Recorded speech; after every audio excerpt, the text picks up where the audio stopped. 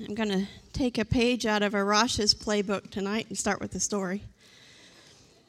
I don't know if I'm as good of a storyteller as the Persian in the house, but anyway.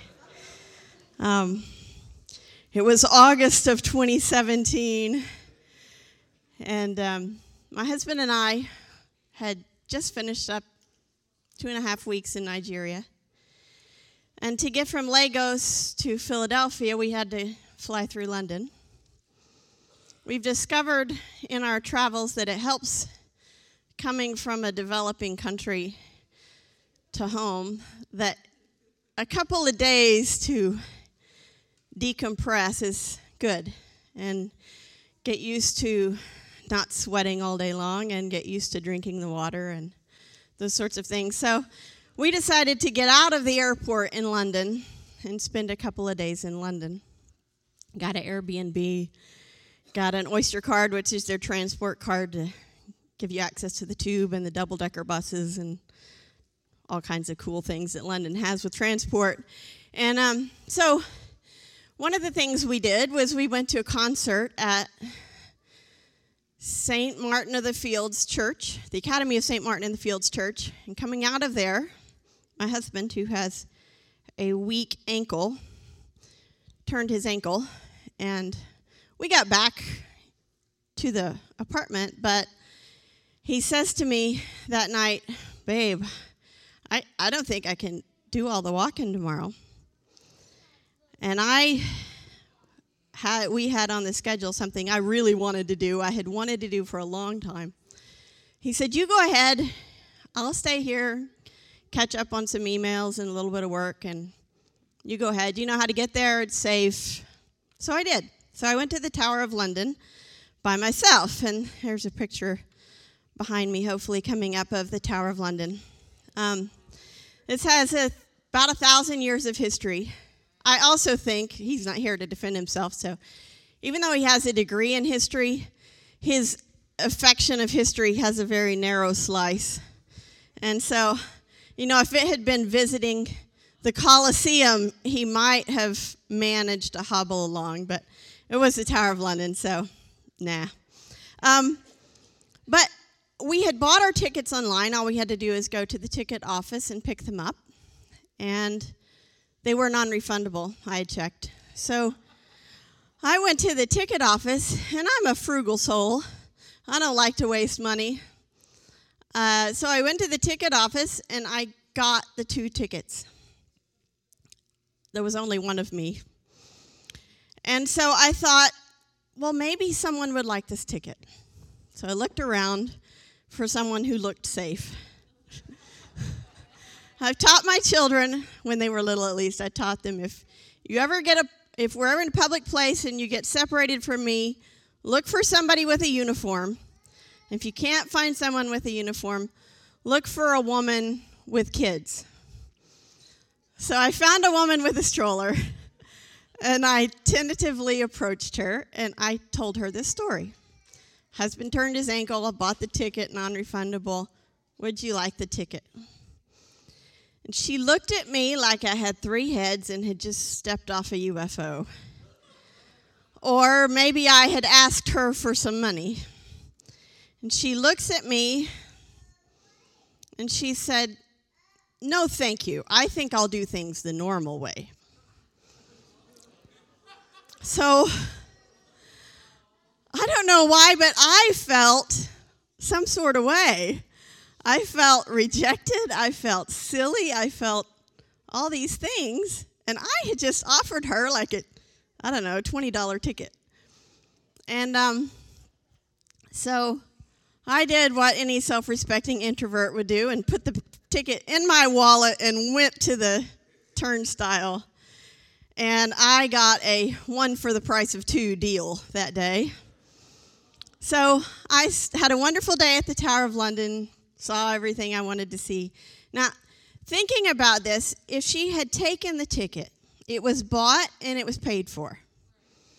She would have had to follow the rules to use the ticket. She would have had to present it to the people, let them tear it in half and give her a stub. She would have had to walk around the property read the signs if she wanted, climb some really narrow, twirly staircases, meet at a place for a tour with a guy in a funny hat, all the things that a Tower of London day involve. But it was paid for, and that's all she had to do. But she wanted to do it the normal way.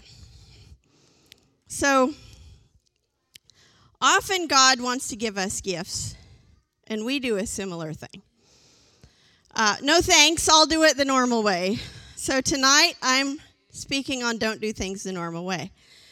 I was thinking about it, and it really stuck in my head. Why would someone turn something down that was free? And I remembered a thing that made me have a little more humility about the circumstance. When my kids were little, we had gone to a science museum in Baltimore. They have an awesome science museum, by the way, if you ever want to take your kids to one. It's down by the aquarium. Anyway, and it was a hot day. Cassandra was a baby. So I had 3 kids in strollers. I don't even know how I did that. But probably took turns or something. Coming out, there was these guys with an awning. It wasn't a full tent, but you know the awnings that you set up, keep the sun off of you, handing out water bottles. And I remember, even now, this long later, the guy handed me put out a water bottle and said, "Would you like a water bottle? Would you like some water?" And I said, no, thank you. Because, see, I wanted to do it the normal way. The normal way would have been to pay $5 inside the Science Museum for a little bottle of water. But I didn't know. Okay, so that got me thinking, why would somebody refuse something that's free? So the next slide, why are we hesitant to receive gifts? And I did a little bit of research. This is a combination of Regina Today and Psychology Today. Don't blame them if it's wrong. But why are we hesitant to receive gifts? It shows up more with strangers, but that just shines a spotlight, I think, on what's already there inside of us. Some possible reasons, this is not an exhaustive list, but we lose control because somebody comes up to us out of the blue, tries to give us something, and it's not, as my title says, it's not the normal way. We're kind of taken aback and shocked, and we just kind of kick in the no thank you response. So control is something we are all seeking. I heard a saying lately, it was when we were in Africa, and I've used it several times since then. My dad has said before, the issue is not the issue. In other words, what seems to be the issue is not really the issue. But in Africa, I got tacked on this other little phrase, which is the issue is not the issue. The issue is control. Because just about anything that you're trying to get to the bottom of, what is going on here? There's probably some kernel, some seed of somebody, maybe me, maybe you, maybe somebody else is wanting control. We like to have our control. Another thing is I've never done it that way. I've never heard of that done. It's not the normal way. It's not what we're used to. It's not what we expected. This woman expected to walk up to the ticket office and pay her money and have it come out of her bank account and have a great day, and she was in control of the whole thing. She'd never done it that way. We've never done it that way. This next one is from Psychology Today. I wouldn't have thought of it, but giving actually creates intimacy, and receiving creates intimacy. The thing, it's more blessed to give than to receive. That can be turned a different way, that it feels better sometimes even. We think we all want to receive, but we don't have as much control when we're receiving as when we're giving. So it kind of makes our intimacy in a relationship. You let go of the control. And this is hard if you've been hurt in the past, especially, to make that bond. Something if anybody's received a spam call lately about a car warranty, has anybody gotten one of those? Yeah, it's free. It's probably not free, but it's a great deal. So we all are trained to ask, are there strings attached? What do I have to do? These men that were handing out water bottles, I expected if I took their bottle, I was going to have to listen to a speech or a spiel or take a pamphlet or have them preach at me or something. And I didn't have time for that, so I turned them down. And this is really awful, but until they insisted that it was just free and here, have it, and then I took it and I felt really cheap. But anyway, I was really hot too, so. But if there's strings, are there pressure to reciprocate? Maybe it sounds too good to be true. It might sound kind of sketchy. And I was coming from Nigeria, but so I might have been a little more hesitant. You know, the Nigerian prince email who is giving you a whole bunch of, if you'll just help him get this money out of his bank account, this kind of thing.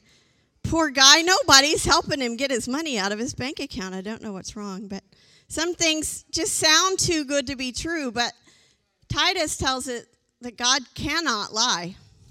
So if he tells us something, it isn't too good to be true.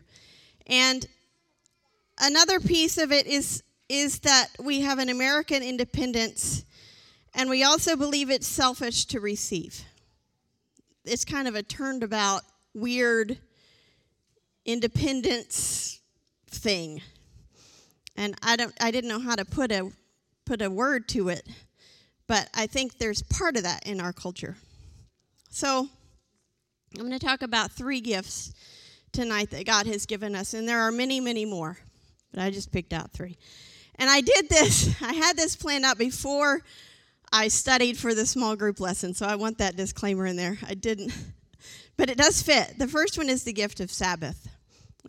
We've been talking a lot about the Sabbath, so I won't dwell on this, but Sabbath is a gift. The Bible verses that I'm going to read come from the story of manna, where they every morning got up and collected the manna. Until day 6, they went out, and there was twice as much manna. They had instructions to collect twice as much manna, and they did. And then they were a little confused because they went out the next morning and there wasn't enough manna. So the next time around, they got it all twisted, and they wanted to work on the Sabbath day, and they couldn't understand. And Exodus 16:28 says, the Lord asked Moses, how long will these people refuse to obey my commands and instructions? They must realize that the Sabbath is the Lord's gift to you. This is why he gives you a 2-day supply on the 6th day, so there will be enough for 2 days. On the Sabbath day, you must each stay in your place. Do not go out and pick up food on the 7th day. So the people did not gather any food on the 7th day. So going back to the list of possible reasons, why are we hesitant to rest? Why are we hesitant to take a break? We won't go through all of these, but I think one of the big ones is control, because we're used to doing it, working for things and money and getting ahead, and if we stop, we're not used to that and we lose some control. It's not the normal way. It does sound sketchy. It's too good to be true that if you work 6 days and rest 1, that you'll be more productive than if you work 7 days. But actually, and not that science proves everything in the Bible, or the Bible needs science to prove it, but research is bearing this out, that we do better with some rest. Even the business world is learning this. And they're saying, take a walk, take a nap, take a day off, take some time with your family, because when you come back, you're more productive. And we also had this American work ethic, this drive, this independence, that we don't want to be, maybe it's that we don't want to be selfish, maybe it's just that we're addicted to work, I don't know. But that's the gift of the Sabbath, and it is a gift from God, and we need to take advantage of it. We need to receive it. The Next gift I'm going to talk about is the gift of the Holy Spirit. This is a Pentecostal church, and even though I know it's leadership night, we do have, I know several kids here at least who have not received the Holy Ghost. And I put Holy Spirit because Holy Ghost freaks some new converts out, and it freaks kids out. It sounds very Halloweenish, and it shouldn't. It's just a Middle Ages way of saying spirit. It's receiving the divine being of God into your life, into yourself. Acts 2:38. If you've been around very long, you've heard it. Peter replied, "Each of you must repent of your sins and turn to God and be baptized in the name of Jesus for the forgiveness of your sins. Then you will receive the gift of the Holy Spirit." Acts 10:45 through 47. The Jewish believers who came with Peter were amazed that the gift of the Holy Spirit had been poured out on the Gentiles too, for they heard them speaking in other tongues and praising God. Then Peter asked, "Can anyone object to their being baptized now that they have received the Holy Spirit just as we did?" Romans 6 tells us the gift of God is eternal life, and it comes through his Spirit. Romans 8 says his Spirit, this Spirit that we receive, gives us life even after death. So if you haven't experienced the infilling of the Holy Spirit, and you know that when you speak in a language you don't know, you want it. God is standing there with a ticket outstretched, or a water bottle, whichever one you want. And all you have to do is receive it. And we are hesitant a lot of times to do that. Sometimes we don't quite know how it works. And again, you get back to the control thing. You don't have to get the Holy Ghost at the altar at church. I won't tell you who, because it's not my story to tell, but within the past couple months, we had a mom call us and say, maybe it was a dad, our child just received the Holy Ghost, just praying at home on the couch. And it doesn't have to be a big production. I've heard of people getting it in the bathroom.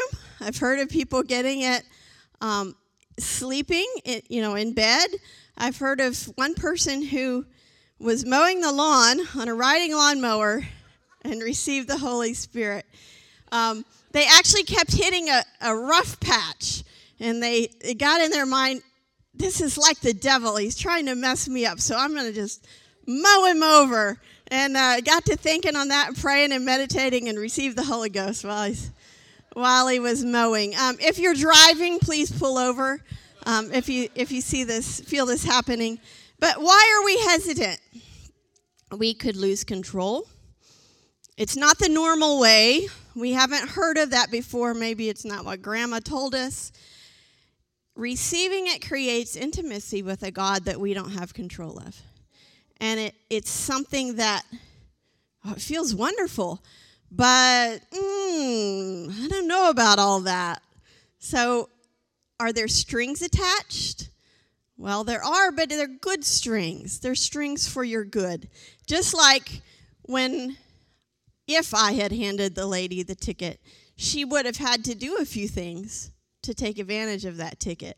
God does ask us to do some things, but it's for our good, not just to have strings attached. It sounds sketchy. It does sound too good to be true that God himself could live inside of us. It sounds really way too good to be true, but it is true. So if you have not received the Holy Spirit into your life, into your body, please be aware of that you really do want. You want to receive that gift.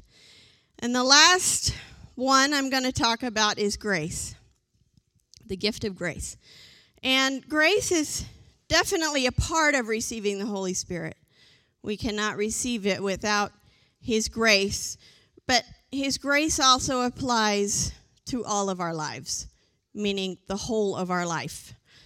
For the rest of our life, it is over and over and over again. It is, I would even say, constant, this need for God's grace and this receiving of his grace that he has offered. Romans 5:15 through 17. But there is a great difference between Adam's sin and God's gracious gift. For the sin of one man, Adam, brought death to many. But even greater is God's wonderful grace and his gift of forgiveness to many through this other man, Jesus Christ.